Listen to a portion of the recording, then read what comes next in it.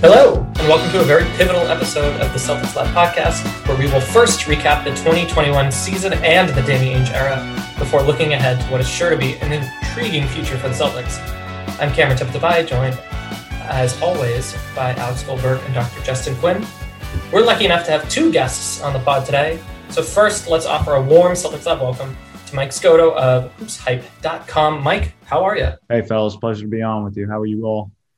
It's hot. Too shabby. It's a hot day in the Boston area. It's certainly true. And it's a good day to talk about basketball, but when is it not?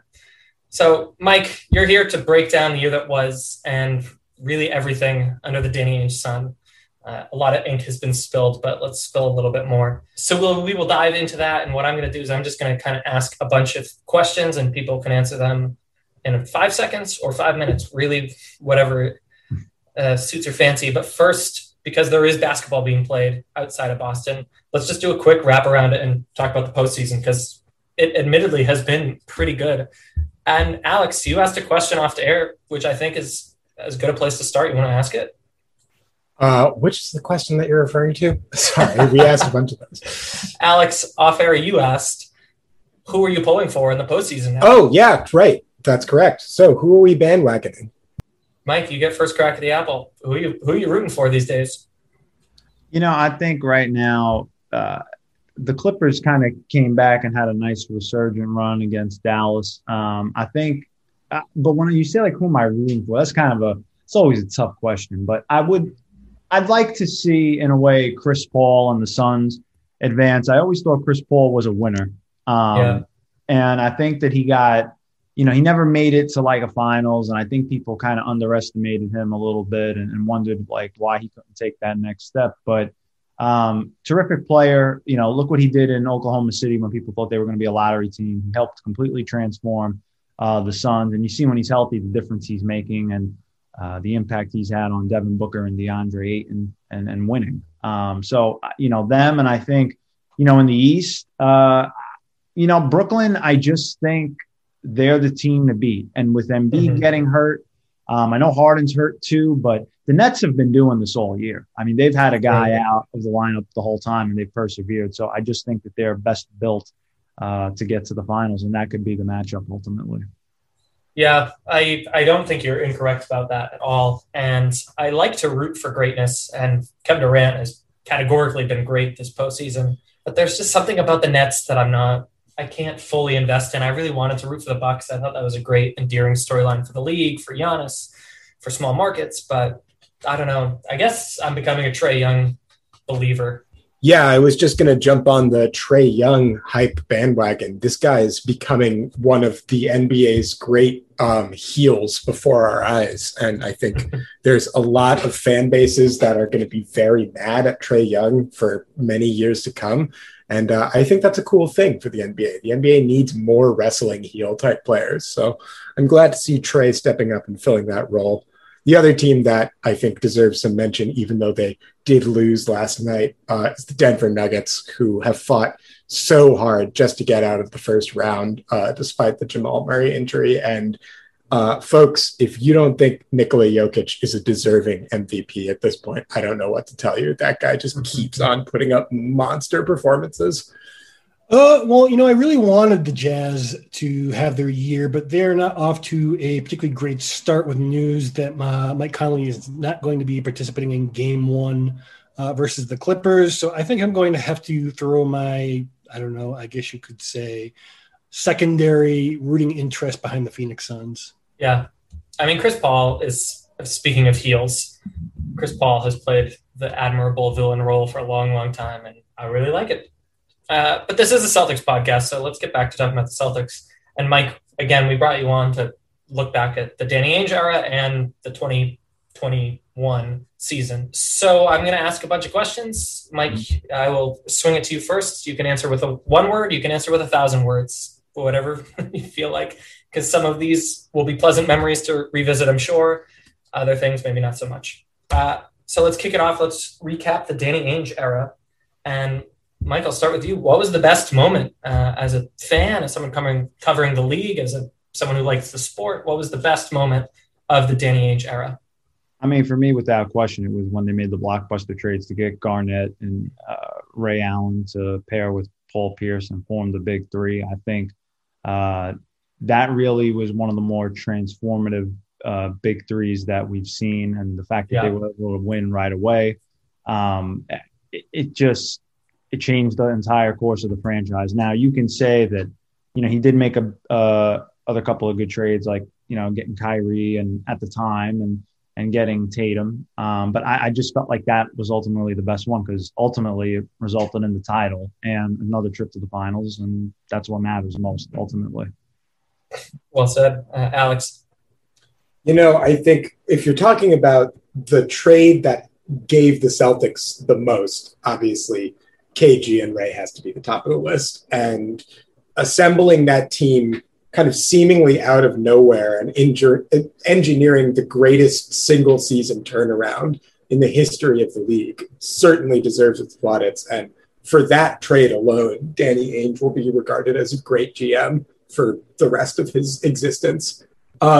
But for me, the moment that really stood out, that just really thrilled me as a Celtics fan and made me get invested in the team on a more serious level was the Isaiah Thomas trade and the subsequent success. IT was just such a lovable hero for Boston, and he really restarted the Celtics franchise in the kind of wilderness of the post KG and Pierce trades to Brooklyn. To see a kind of afterthought player come in and become a genuine MVP candidate under Ainge and Brad Stevens' watch was really something. For me, actually, it's the Nets trade itself, and not because of the haul, but because of the vision. If we're speaking specifically about Danny Ainge and judging him as a general manager, he had the vision to break up that title cord, to not be overly sentimental, to not hang on to players for too long, and to be aggressive, not caring about our feelings, and doing really what was the best thing for the franchise at the time, which would lead me to some criticisms I know you're very well familiar with. I will table for the moment. And I'll just quickly say it has nothing to do with being a general manager, but the correct answer that we were looking for was when Eddie House broke the 3-point record and then subbed himself out of the game. That was the best moment of the Danny Ainge era, but thank you for playing anyways. Mike, back to you. What was the worst moment of the Danny Ainge era? Danny Ainge, the GM, maybe not the worst basketball moment. I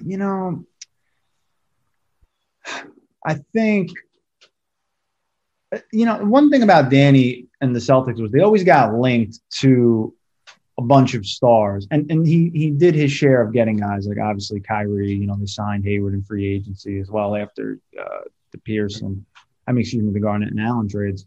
I just think that kind of rubbed people a little bit the wrong way. I had a story recently on Hoops Hype about, what's next for the Celtics and executives weighing in. And when I spoke to them, that was one of the things they brought up is that, either he missed out a little bit with some of those draft picks he had and the assets to really make it to the finals and build around those guys to take that next step and push all the chips in.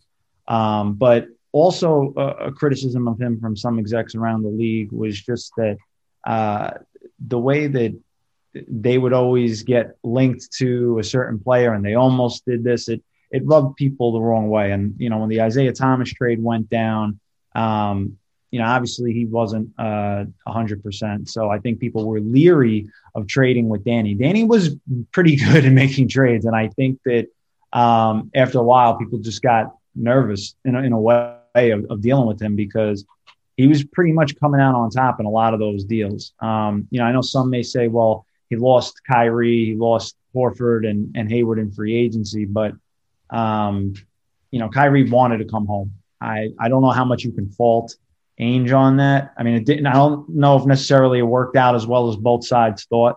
Hayward got a huge contract that you can't pass up that money. I thought overall he did a good job, but those were some of the criticisms either from executives around the league mixed in with a little bit of my own thoughts, just as far as his quote unquote worst moments, even though I don't think there were that many. Yeah, I am inclined to agree, but let's see what Alex and Justin think. Alex. Yeah, there's one moment that kind of stood out to me, and it's tough to say that it's the worst moment of Ainge's tenure, but it was a pretty dramatic moment in terms of ultimately changing the future of what the Celtics were going to be. And that was when Ray Allen walked in free agency.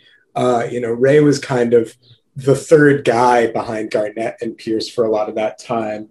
And with Rondo, a guy that he apparently did not like all that much, if reports are to be believed, emerging as another star. I think to see Ray walk to the arch rival, the team that every Boston Celtics fan hated with just such a burning passion in the Miami Heat, was tough because it signaled both the kind of departure of Ray to a rival in and of itself being bad, and also just the end of the Big Three era that was to come in the next couple of years. Obviously, Garnett and Pierce and Rondo tried their best and had a decent run after that for a little bit, but to lose Ray, particularly to Miami, and in addition, for by all accounts, not a significant salary bump or anything like that. That was a tough pill to swallow for sure. For me, it's going to be pretty on brand. It's losing Gordon Hayward in free agency. I understand losing Irving. I would have made the same bet myself. I understand losing Al. I might have made that bet. I was pretty convinced we were going to be able to bring him back on a team-friendly deal before Philly blew that up. However, Hayward, the writing was on the wall. There were really good arguments for running it back and trying to get that title, but I didn't feel that team was really going to compete for a title, even considering all the asterisky things that were going on in the Orlando bubble. And there were some very good reasons not to linger on hanging on to him. This is why I actually was so supportive of the Nets trade, was because this forward-thinking mentality seems to have just disappeared, and it left us in a situation where the Celtics had to scramble on the free agency market by the time they were able to do something once it became clear that Hayward was not coming back. And that really, in a lot of ways, set a lot of the negative aspects of what Boston now has to deal with in motion. Yeah, and I think that's a really great point, is that perhaps a theme of the Danny Ainge era is being proactive. I think as a fan, I would pick my worst moment was the Kendrick Perkins trade because it tore up a friendship between Rondo and Perkins. It tore up Ubuntu as a culture, but it's typical Danny Ainge getting ahead of the curve. And I guess, Justin, kind of your point being that the magic ran out, or the ethos ran out, and at the tail end of this era, we didn't really see that in practice. But with that thinking in mind, this proactive approach, Mike, let me ask you this. Was this the right time? Was this the right move? I think for Danny, he was at a point where he had done as much as you can.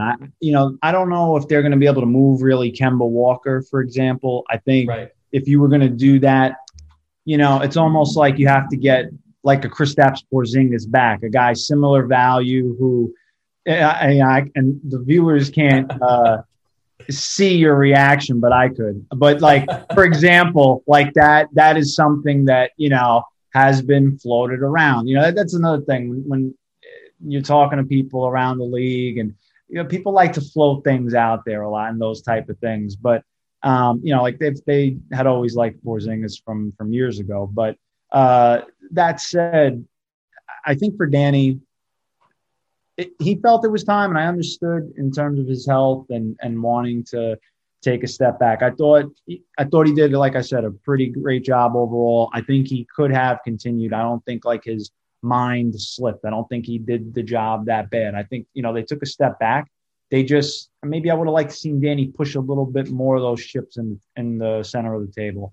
As far as Brad Stevens goes, I think some people would have liked to seen the Celtics maybe try to go after more of a proven guy and throw just a bag at Sam Presti, or maybe try to acquire him or someone that's done it before.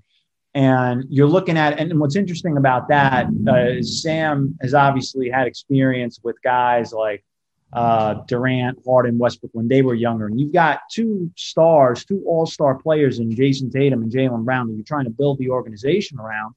And while he had some luxury tax implications that he had to worry about in Oklahoma City that affected, James Harden's trade and with ownership and things like that at the time, I don't think you would have those problems in Boston. So I'd kind of be intrigued to see what he would do with an open war chest and less financial concerns. It's almost like, being like the George Steinbrenner with the Yankees back in the day. But as far as what I think Brad will be as an executive, I'm genuinely as curious as probably you three are, because I always thought Brad was excellent, out of timeouts.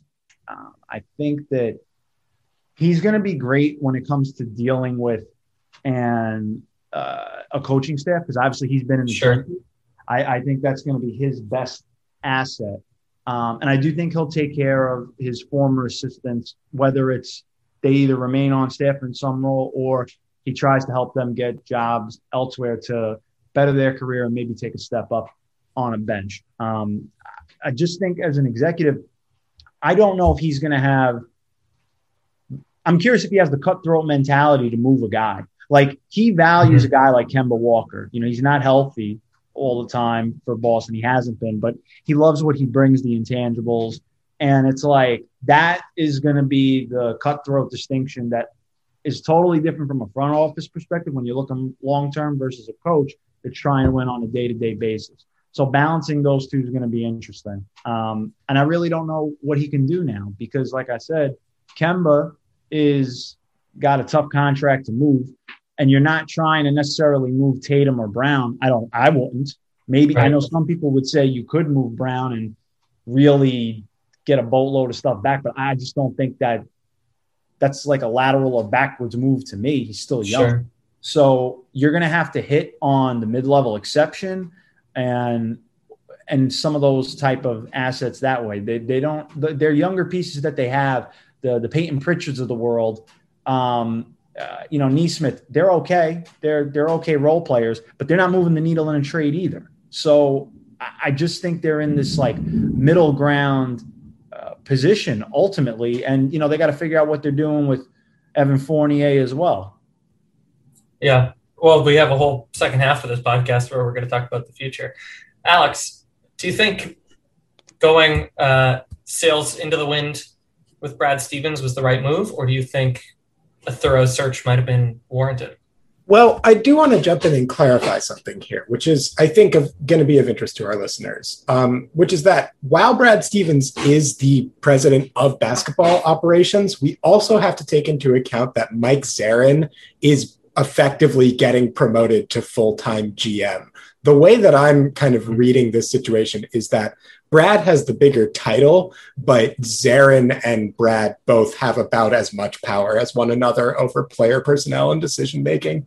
And to that extent, I think Ainge, having had the run that he did with Zarin by his side for a lot of it, there was always this sense that Zarin was going to be the next man up whenever Danny did leave. And that's why Mike Zarin stayed in the organization, even though he's been offered other GM positions in places like Philly and other places. And has been one of the more hotly recruited assistant GM candidates for a while. So the way that I'm reading this is that it's not going to be just on Brad, right? There's still a pretty strong infrastructure that Danny built up and left in place there. Zarin knows more about the cap, knows more about the draft. And I think Brad is going to be relying on him a lot to make some of these decisions. So I think ultimately I'm entering this new era of the Celtics ownership and GM group. I'm feeling pretty confident knowing that there is a good infrastructure in place and bringing a fresh voice in Brad Stevens who really knows the game on a variety of different levels, and in particular knows some of the core players of this team really well and what will work for them. But, to kind of get at the uncertainty, which there certainly is, and I think it would be silly to ignore that, I think the reality is that Michael is absolutely right here, that Brad is ultimately going to have to make some hard choices. The Celtics, as currently constructed, are not a title contender, and there's not a lot of moves that they can make this offseason to get them there. So you get to this question of Brad is probably going to be pretty loyal to his guys. That makes a lot of sense to me. But the question is, what happens when loyalty to one guy comes at the expense of loyalty to another guy? So is keeping Kemba Walker on the team for this offseason ultimately going to damage the long-term prospects of building a contender around Tatum and Brown? If the answer to that question is yes, then you have this question of, well, can Brad really afford to be loyal to Kemba and Brown and Tatum when being loyal to Kemba also means risking the future for Tatum and Brown? These are kind of the questions and choices that he's going to have to answer. And I do feel, like with the staff in place, with Zarin, with the rest of the front office, with the scouting department, all kind of in place, at least for the time being, Brad is going to be better equipped to make those decisions than if they had just gone with a totally clean slate approach.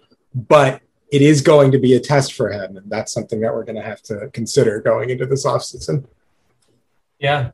Justin, to that end, Brad cut the line in a lot of ways. There were a lot of qualified candidates, perhaps, or qualified candidates waiting in the wings that Brad leapfrogged over all of them. So when you first heard the news, what does that signal to you about Stevens, about the organization, and this decision? Because to Alex's point, and as Mike was identifying, Brad doesn't have the chops the way that a Presti does or a Mike Zarin does.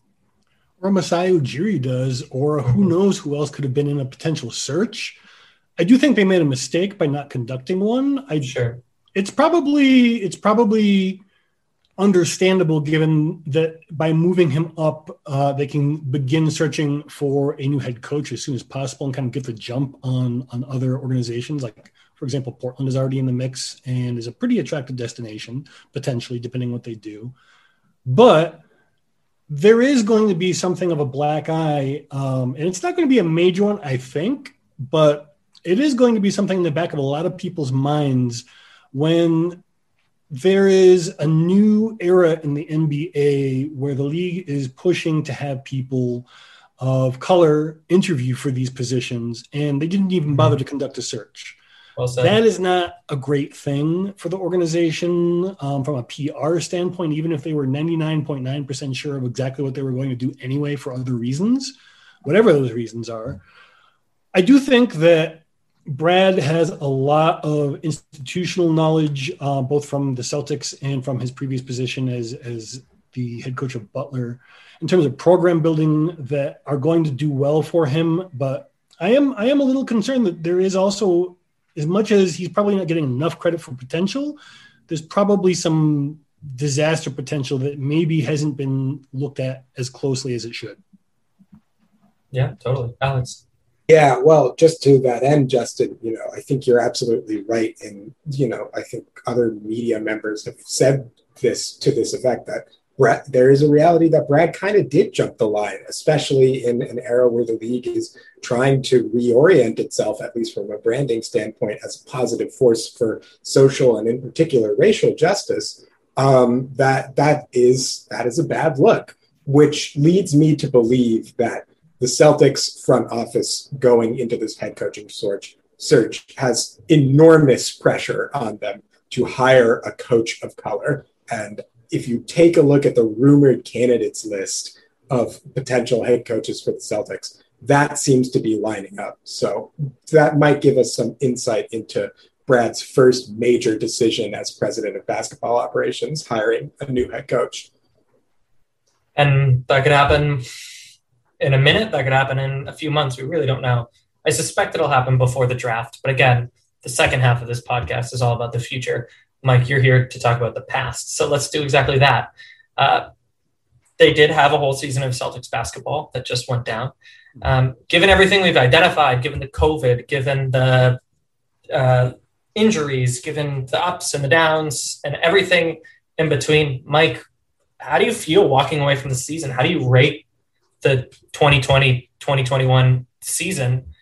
And give us some thoughts on some of the major events. Do we talk about them the right way? Did we miss something? What is your kind of stump speech on the season? To me, I think it was slightly underwhelming. I thought, I'll say this. So there's pros and cons to every season. The pros, Jaylen Brown became an all-star. His development obviously is critical to this team's foundation going forward. Jason Tatum was Jason Tatum. This guy has a chance to be a scoring champ in the league and an MVP candidate one day. So you've gotten your foundation there. The concerns for me was Kemba Walker's health. Unfortunately, because of his health troubles in Boston, he has not been able to be the all-star player that he was with Charlotte. And again, when Kyrie left and they got Kemba, I think people felt around the league, hey, is he Kyrie talent-wise? No, but he's not that far off. And it has been much more of a decline in that regard.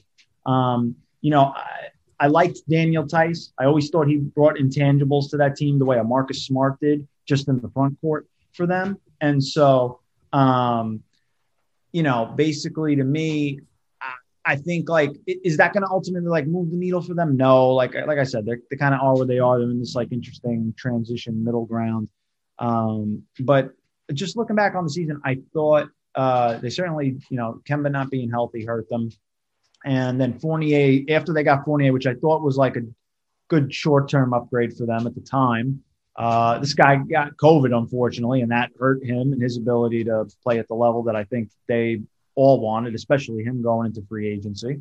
So I just felt like it was such a roller coaster year for them. But overall, going into the year, if you would have told me Boston was somewhere between the 4 and 6 range, I wouldn't have been shocked. I just think it's just so strikingly apparent that they are so far removed from the title contention window at this point.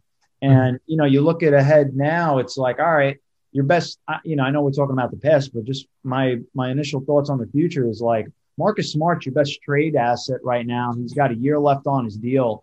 Are you trying to get something for him now and really rebuild with the younger guys and Brown and Tatum? Because I'm not saying Marcus Smart's old. He's in his late 20s. He's still got a few more good prime years, but you're not at that championship level. And I think a team that's a contender, a real finals contender, should look at a guy like Marcus Smart. Yeah. I hope that somehow that ends up being Boston, but I suspect there's a world where that is not the case. Alex, your thoughts on the year that was? Yeah, weird, frustrating mess of a year with some bright spots, but some glaring problems, as Mike pretty much described to a T there. The one thing that I think is also worth mentioning for this team this year is that while the injury concerns are still very real heading into the offseason, to see Robert Williams' explosive growth and development this year on the court was definitely reassuring about what this Celtics team ultimately can be. But as with pretty much everything that happened this year, Rob was incredible when he was on the court, and he was off the court far too much, which is just kind of the story of the Celtics season.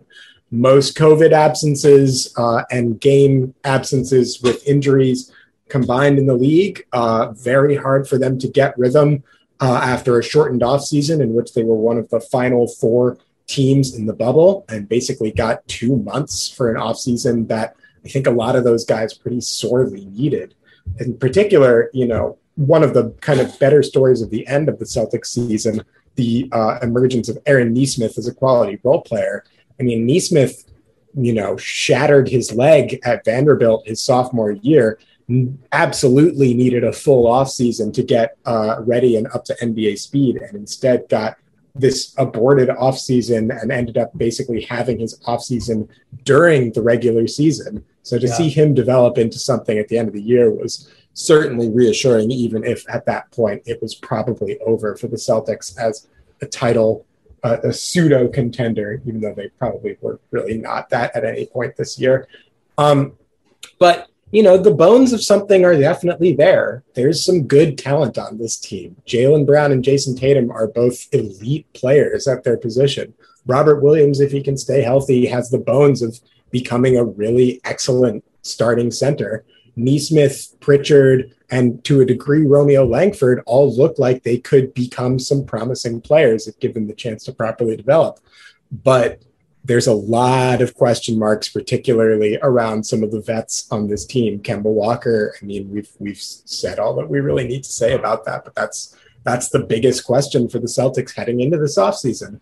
What are they going to do with Evan Fournier, a player who was decent when he was on the court, but again, missed a lot of time? Are you going to really feel comfortable giving Evan Fournier what his likely market value is going to be? I don't know. So this season certainly leaves me with more questions than answers, but at the very least, the bright spots are encouraging enough that heading into next season, you can plausibly chart out a path to contention in the next couple of years. Well said. Yeah. Justin, anything that you want to piggyback on or something else you want to add? I think it's important to differentiate who we are rating, grading, however you want to consider our assessment. For the players, I think they did about as well as they could with a pile of turds that they were basically given between what happened and what they were expected to deal with. In terms of the front office, there were lots of things that could have been done better. I won't belabor the point of how things tend to cascade when you are behind the 8-ball. But I do think that there's also a lot of reason for optimism for the reasons that you guys have noted. And I think that just getting in some people who can move the ball, a little bit more competent help in the front court that is actually able to stay healthy, and basically just removing this feeling of impending doom that kind of hung over this entire season. I think all those things combined are going to do a lot to really surprise people next season, even if we can't move Kemba, even if we don't re-sign Fournier, or if we do, depending on your perspective. I think that there's a lot of reason for optimism, and not just in the distant future.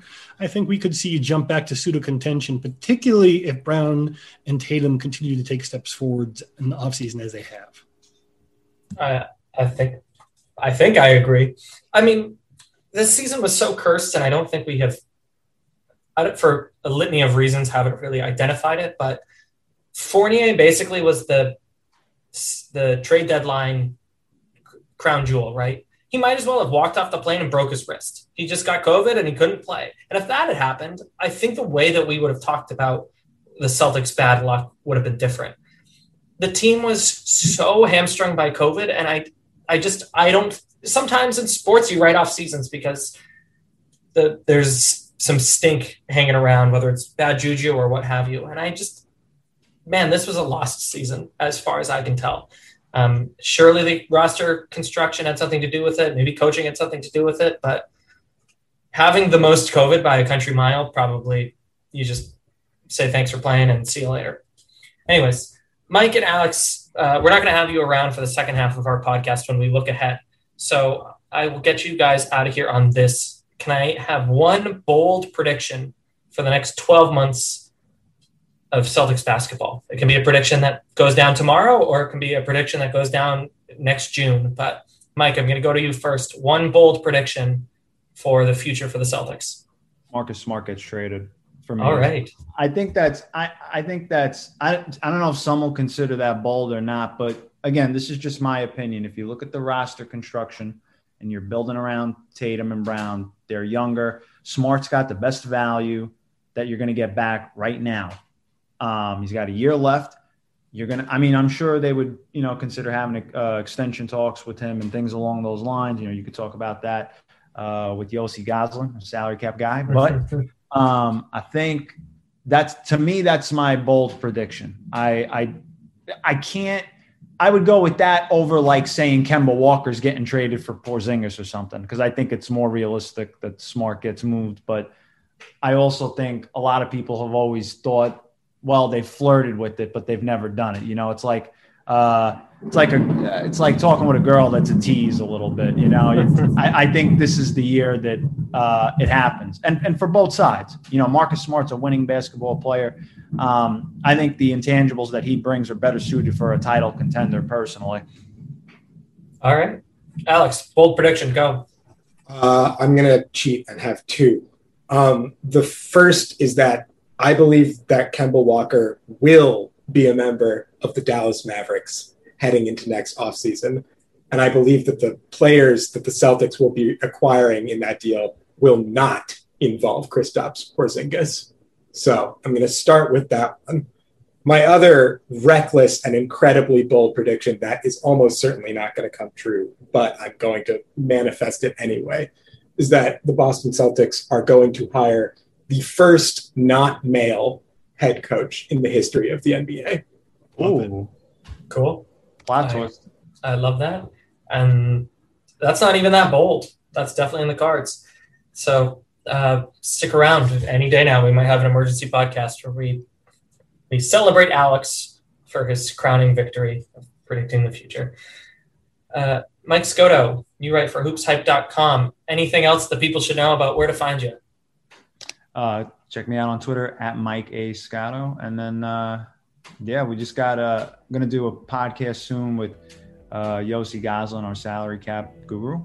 And we're going to preview the Eastern Conference lottery teams. So what their offseason is going to look like ahead. We did one recently on the Warriors and the other teams in the West. Threw a lot of nuggets out there and some intel. And we are planning on doing the same thing soon. So stay tuned for that. And as fate would have it, Yossi's our guest after the break to look at the future of the Boston Celtics. So after a quick break, Justin, Yossi, and I will break down what is to come for the Celtics. Mike, thanks for stopping by. Alex, we'll catch you later. We'll see you on the other side of a break. All right. And for the second half of the Celtics Lab podcast today, we're bringing in Yossi Goslin of Hoops Hype to talk about the future of the Boston Celtics. Yossi, how are you? I'm doing all right, guys. How are you doing? Doing great. The listeners don't know this, but I get to see your dog in the background of your Zoom, and I'm going to be distracted throughout. So this is a successful podcast. Yossi, you are an expert of some renown for all things salary cap. So that's why we brought you in to kind of break down the nuts and bolts of the future for the Celtics. But first, we might as well get your opinion on what we just talked about in the first half of this podcast. In 30 seconds-ish, what's your takeaway from this season of Celtics basketball? They definitely went below my expectations. I thought they were going to be in the in the mix for the conference finals. Just based on, I really thought I predicted that Jaylen Brown was going to make this type of leap, and it happened. And because of that, I thought it's going to be enough to propel them back into the conference finals at least. And they somehow got worse. So now they're going to reorganize everything. I think the fact that they did just overhauled everything kind of tells that I guess there were some issues going on internally. So we'll see. Hopefully they could grow from here on out. And hopefully this was the bottom for them. Yeah, I agree. Well, let's talk about that big change that you just mentioned. Looking forward for this offseason, this summer, before we get into kind of the brass tacks of salary cap considerations, the Celtics front office is still a little up in the air, and certainly the sideline is not clear. When you look at the changes that need to happen away from the actual play, what are you looking for in terms of changes, and what is the biggest change or pivot you think needs to be made, either from a culture standpoint, from a perspective standpoint? Like, what are you looking for when you think about the Celtics offseason off the court? So from the outside looking in, we really can't know for sure what was going on culturally, what was going on in the front office. But just the fact that there have been changes already shows an acknowledgement that there were some issues going on. We just don't know. We can't pinpoint exactly what it was. But I always loved Danny Ainge. I think he was the best general manager, front office executive of the past 10 years, starting from what he did, getting everything he did for Garnett and Pierce up until the end of 2017. That was like a legendary run, transactionally, just winning every transaction, maximizing everything. Like he was staying competitive while kind of doing what OKC is doing now, building up all these picks. It was like the anti-process. And I would always really impress me. And then, you know, ever since then, he hasn't quite done it just kind of declined and the quality of the transactions. And I kind of think that maybe he was just too good at his job, that the rest of the league just realized, hey, you know what? We can't deal with this guy. He takes advantage of us so hard when we trade with him like that. Why do we keep doing this? I really feel like that's a big part of what happened. They were just so good that teams just finally realized you got to be careful when dealing with him. Like even the Kyrie deal, even though he left and it didn't work out for the Celtics, like as a transaction, that was like giving up nothing for Kyrie. Like that was still a great trade. Yeah.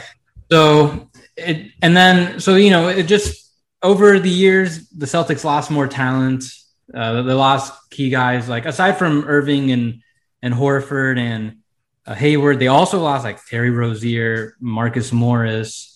They had an embarrassment of riches, and then they're just kind of, they have their 2 all-stars and they don't have any extra picks going forward. They just have like a very neutral amount of assets going forward, which kind of, if you look at their situation 3-4 years ago, that's kind of disappointing that this is the outcome they have.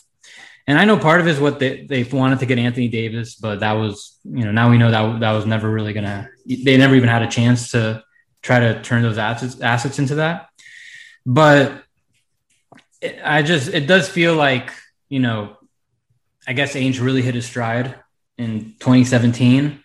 Sure. And just kind of slowly got a little worse and worse each year. And this offseason, this past season, the trade deadline, everything just was definitely one of his, worst quality transactionally. Mm-hmm. And maybe he just realized, maybe he realized that, I'm not, I'm not at the top of my game anymore. Maybe I need to change the scenery. Maybe he also realized, hey, now the Celtics don't have any of these assets. It's going to get harder for me. Maybe it's best if I just not continue and maybe I go somewhere else. So that's the way I see it. I could be totally wrong, but just a guy who is a victim of his own success, in my opinion, which speaks to how great his job is, that the fact that a lot of teams just might not want to deal with him going forward. No, I think you hit the nail on the head. I mean, if you look at some of the ways that Kristaps Porzingis is talking about being a second fiddle right now, it's kind of the same problem. The young guys in the Celtics were too good, too quick, and a 5-year plan fell apart. So certainly there are things that Ainge could have done differently, but I do think that you're right that in some ways his luck it was a little too much luck all at once before it all ran out.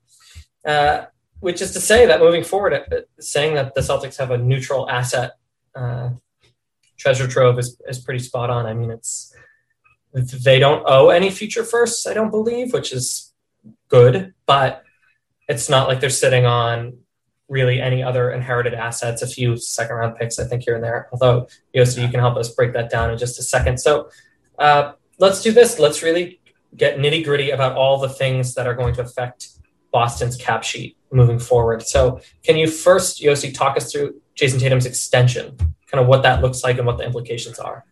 So we're just waiting to see if he made All-NBA or not. It's going to be close, honestly. It could go either way. My feeling is that he won't. He'll barely not make it, but he can easily. At the same time, he's very much in the running for third team. And they made the provision where he doesn't matter which one he makes. As long as he's third team, he's going to get the extra 5%. Either way, as far as this season, no matter what, it's not going to make that much of a difference for the Celtics offseason spending this year, because even if he doesn't get it, he'll be at 28 mil. They're right at the luxury tax with 13 with 12 guys on the roster. They're actually still over it. I didn't even account for their first round pick. Right. And if he gets that extra $5 million, then they're already going to be about like almost 10 million over the tax with their draft pick included. So they're already at a tax crunch, which is not good, especially. And I doubt ownership is going to want to pay the tax unless they bring in another superstar, just given how badly things went last year. It's really hard to justify being in a tax this year. Yeah, I've seen it reported both ways that by some estimates, the Celtics are looking to spend and perhaps be a luxury tax team. I think there's a lot of reason to think that if they could skirt the tax, they would, which they did this season. Dr. Quinn, what do you think? What have you been hearing? If you had to make a guess, do you think that Boston is looking to skirt the tax, or do you think ownership is willing to spend for this upcoming season? I think they're going to try to get under it if they can, regardless of whether it will necessarily take a big hit, unless, as Yossi points out, they can find the guy. If they find someone who's kind of the guy, then they may try to move a little more aggressively, perhaps to get off of Kemba's deal. That's going to be probably a pretty big priority anyways, barring some surprise, shall we say, good signs from him in camp and early in the season. I don't know if we're going to have a real clear-cut idea of where this team is going to go by the start of the season. We might, but I think a lot of things need to fall into place either way for us to really know. Truly. And one of the biggest things is going to be what happens with Kemba's deal and if it's on the Celtics books or not. Yossi, if you looked into your crystal ball, knowing that Kemba has a big payday next season and then a player option for the season after, and knowing kind of the lay of the NBA landscape, what do you think the appetite is for a Kemba Walker trade? I can see teams being interested. I don't know. I just don't know the severity of his knee issues, if that's something that can be managed within the next few years, because it's been a 2-year issue now. But if there's a belief that can be managed, then I think there will be interest, but the Celtics aren't really going to be getting anything. And I don't think that's such a bad thing, because right now, given the Celtics' financial situation, they're pretty stuck regardless. They can't really do much anyway. I don't see a pathway where they're getting a third star. I don't think Smart, all the young players and a bunch of future picks, I don't really think that's going to get you anyone. I don't know what that'll get them, but I think they need to think a little more forward. I don't think they're going to be able to get anyone that's really going to change things, really improve things drastically next year. I just given where they are with the current roster, it's unlikely. So I think they need to think ahead a little more. And I think they should try to just move Kemba, get some flexibility. You're not going to get a player that's like a real impactful guy. He might not even be a starter. But just try to get some expiring contracts, try to save some money now, save some money off that. He's making 36 million. Try to turn that into maybe like 30 million or less coming back. There you help with the tax situation, and you could fill out the rest of the roster a little better.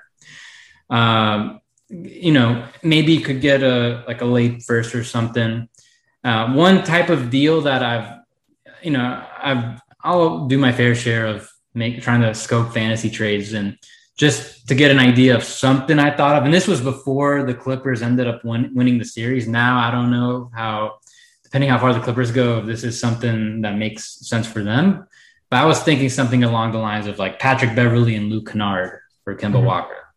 And that's where I'm feeling Kemba's value is right now. And I think that's actually not even terrible, but Beverly's expiring. Kennard's a young guy who, is whether he's worth what he's about to make, that's in debate. But just you save some money now. You get a young guy. Maybe you get a pick also, and Beverly's expiring. So in the future, so maybe next offseason, you have a better chance at doing a bigger move. So it's not exciting at all, but if they do trade Kemba, I think that's realistically what they're hoping for. Just get flexibility and plan for the future, because I'm just not sure how like you're gonna turn this around from like to, you know, they want to be a championship contender. I just have a hard time seeing them pull it off just in this offseason. I think it's going to take a little longer. Yeah, I mean, he's owed almost $36 million flat next year, a little bit more, and then he has a player option for $36.7 million the following season, which not a lot of teams can fit into their cap space, or onto their roster, even if they really wanted to. Kemba is represented by Jeff Schwartz, I believe, who represents a wide array of players in the NBA, which is to say that Kemba's agent knows a lot of people around the league. That could be helpful, but Yossi, I think your assessment is pretty spot on. I mean, we can't really compartmentalize these things because all of these possibilities inform the other, but let's move on to another kind of unknown for next season. Justin, I'm going to start with you. What do you think from a on the court situation? What do you think the appetite for bringing Evan Fournier back into the Celtics locker room is? And then Yossi, I'll kind of ask you to pick up the pieces from a financial perspective. So Dr. Quinn, hot or cold on Evan Fournier? You know, he fits really well. And with a little bit more actual ball movers on the roster, I think he'll fit very well. Is he going to make a difference in terms of contending for a title again next season? I don't think so. I tend to agree that while they may surprise a lot of people with how much better they get once their roster makes more sense, I don't expect the Celtics to be back in the thick of it, particularly regardless whether Fournier resigns or not. However, if they can get him for a reasonable deal, I think about $17 million or less per season, then they may have a useful trade chip. But another thing that needs to be taken into consideration is a particular player's contract year that's coming up, and whether or not this player, Marcus Smart, is going to be part of the Celtics in the future is going to play a pretty big role in what they plan on doing with Fournier. So if Fournier comes back, there's a very good chance, possibly even if Kemba is out the door, that we don't have Smart on the team by the end of the season. So with Fournier, I agree with you with that salary range you gave. That's basically what he's making now. I think he's going to get that more or less. He's still a starting quality shooting guard in this league. He might not be for the Celtics, just given how rich they are at the guard position and wing, but there's probably a handful of teams that could really use him, and there's a handful of teams with enough cap space to pay him that. So when the Celtics first acquired him, my first feeling was that just given the roster, he's going to come off the bench, he's going to be a six-man. But I felt that he's going to be a rental, especially since they only gave up like 2 second-round picks for him. It felt like, the Celtics they needed some help. They hadn't done anything. Definitely a lot of fan pressure to just do something. And, for the price, that's great. But if we're being realistic looking forward, we see this roster already it's basically almost full and already over the tax. Bringing back Fournier doesn't make too much sense unless they could make some other moves first. If they can, like I said, if they can get off Kemba, save some money on his deal, or maybe get off Thompson as well. They need to just save some money first. If they could do that, okay, then bringing back Fournier can make some sense. I don't see him as, I don't know if he's a closer for the Celtics. I don't even know if, just because they have Jalen and Tatum also, I don't know if he would close with them in a close game. But so that's the other thing you got to keep in mind. If you're going to pay him like a starter, you might want to play him the types of minutes like one. And then as for Marcus Smart, he's extension eligible. Last time you guys had me on, I did bring it up that he was able to sign an extension last offseason. He can sign it's $74.5 million over 4 years. And I was saying last offseason that there's no way he's going to sign that after the way he was playing in the playoffs, in the bubble, making all defense. Like that just seemed, I felt like he could get much more than that. After this season, he definitely took a step back. I I can't say if it's going to be like, he could definitely get back on track again. But now if he were to sign that extension where he's making like around 18 mil a year, that seems pretty fair value at this point. I could see him accepting that. I think the Celtics would probably offer that full amount at this point.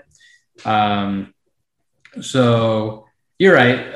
That if we're looking at right now, you could obviously save some money to bring back Fournier and make it work for this season. But then next season, if you're going to bring back Marcus Smart, then it doesn't really make sense to have both. Yeah, there's just not enough cash to go around, especially if you're going to pay Kemba Walker $37 million. I mean, that's really the game right there. Honestly, change the rules. While we're, getting our hands dirty with all of this fun capology, let's talk about Robert Williams III, who technically will be eligible for a rookie extension deal this summer. Then if nothing happens there, he would be paid his salary of $3.6 million, and then he'd have a qualifying offer the summer after that. So the Celtics don't need to make a move here, but Yossi, I'll start with you. Do you think there's any reason or chance that Boston looks to extend Robert Williams this summer? I think they're definitely going to have a discussion. Like again, there's a lot of different things the Celtics need to figure out as far as future financials and how to fit everybody. But I think that's a good problem to have later down the line. If you can get Robert Williams back on a deal that you view as team friendly and he should hit value, maybe he'll outperform it going forward, then you go for it. I haven't put too much thought into it, but I guess just the issue with him is just durability. Every time it seems like he's finally started going and something happens. This year it's his foot or his toe, always something nagging going on there. So I think that, if you could get him at something that you like, then give it to him and, figure out all the other financials down the road. Something one figure I thought about, like, I guess on the higher end, see if he might want to do like 40 mil over 4. I think if you're the Celtics, you're definitely not you don't have to worry about him getting a ridiculous offer at this point. And if you're Robert, maybe with all your injuries, that's a pretty good amount of money given how, he's only really started playing this year. He hadn't really been in the rotation the first 2 years. So it'll be interesting to see where this goes. I could see an extension happening, or maybe he thinks he could do much better and rides it out to free agency. I tend to think that he would probably turn that offer down, but I think it's close. I think something in the neighborhood of like 12, 13, 14 would get it done, because that's a lot of money. That's life-changing. That'll set you and your kids and possibly your grandkids up for the rest of their lives. But you also have to balance that, as you noted, against the hip issues. There's been lots of speculation about whether these injuries are related because they're all lower body, and favoring one thing can cause another problem.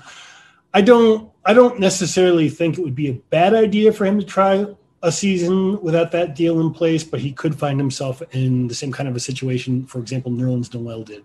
Not as big of a deal, but.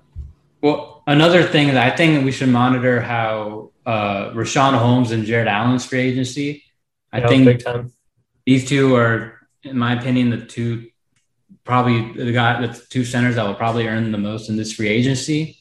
And that could be a real good, seeing what these guys get can really be a good, could help dictate the market for Robert Williams. If, I'm sure like if they, depending what they get, the more they get, he's not going to get what they're making, but if he could get it, I'm sure the more they get, the more his number will increase. So that'll be something to monitor. Yeah, and then it'll be interesting too, insofar as Danny Ainge never really had an appetite for paying for centers, and in a new regime, perhaps that paradigm has shifted, or perhaps that will carry over. The Celtics, thankfully, don't have to make a decision necessarily this summer, but like everything else, they're sort of on the clock insofar as they could offer him a rookie extension. So those dialogues probably have begun. Anything else on the margins of the roster? Cornette and Ojale have contracts ending. Jabari Parker, I guess, is still in the fold. I mean, there's a few things around the margin. Yossi, anything that would be financially surprising? As far as all those free agents, I don't really see why they need to bring back any of those guys unless it's like a minimum deal. They just need like a 15th guy. Mm-hmm. I just really don't know what it's a really tough situation. Like if I was, I'm not. I hope Brad Stevens already has like a plan on what he's gonna do, because like if I had definitely not one of the situations I want to just be thrust in. Like the good thing is that you do have a foundation in Tatum and Brown, but unless you're gonna, I think it's just gonna be kind of painful in the beginning. I really think they're gonna have to sacrifice them now a bit, try to save, try to like get off a lot of salary, gain flexibility. I stressed that earlier, what they should look for in a Kemba trade. They're just stuck right now. They're not going to be able to get like a major guy. They can luck out on the margins, get someone really good for the mid-level, sign maybe one of the veterans on the minimum, turn out really good. Maybe they hit on their draft pick, but again, that just a lot needs to go their way to turn this around that drastically. So I would just, if I'm Brad, start trying to gain some flexibility, try to save some money now, and hopefully next summer or maybe the one after, you're in a position to get a real game-changing player. Do you think there's any chance that they make use of the $11 million traded player exception remaining from the Gordon Hayward traded player exception, or is that something that's just going to tease us for a while and go away? At this point, most likely it'll expire unless they can get off. They can save some money. Like if they could get off Tristan completely. Again, I said this a bunch, but if they could save some money on trading Kemba, then it makes sense. At the same time, I'm not totally sure when. I guess it's going to expire sometime in early August. So Celtics might not even have a chance to use it. I saw like 10. It might be like literally the first day of free agency. And they might change it. I don't know, but we'll find out soon exactly what the expiration date is. But they might have very little time to use it, in which case makes it even less likely that they use it. Yeah, Justin. That's a good point. I was a big advocate that the Fournier deal was a slick one because was a quality player and a future asset, but with COVID and a bit of bad luck and bad timing, it might be the exact opposite of all of that. So on that happy bombshell, let's do this. Yossi, let's pick your brain. What does an ideal offseason for the Celtics look like? If all the cards fall in favor of Boston, what do you anticipate happening between now and whenever the next season tips? You want like the pipe dream that's probably not going to happen, or yep, absolutely I do. Or you want the boring realistic thing? No. We already did the realistic stuff. Let's get wild. We're going to get wild. Hopefully you can turn Smart and all the young guys, all the picks into a star like Lillard or Beal, but unfortunately, there's a handful of teams that are going to have better offers, unfortunately, but maybe if not Lillard, if the Celtics really want to get aggressive like that, maybe I'm trying to think of someone not as good as them, but can still be really good helping them. Just don't know who's available, but maybe you could, I've heard plenty of Celtics podcasts saying, we might have to trade Marcus Smart to get someone, to really get someone. So, I don't know. I just don't know exactly what his value is. I don't know who you can get combined with the young players and all the picks to get. But, maybe if they want to do that and get someone that's much better, yeah, I'm sure they could pull. I just don't know who that is. Yeah, that's why the realistic answer is unfortunately probably easier to manifest. Dr. Quinn, Like pie in the sky. Maybe you could get someone on the Pacers like Brogdon or Sabonis. I don't know.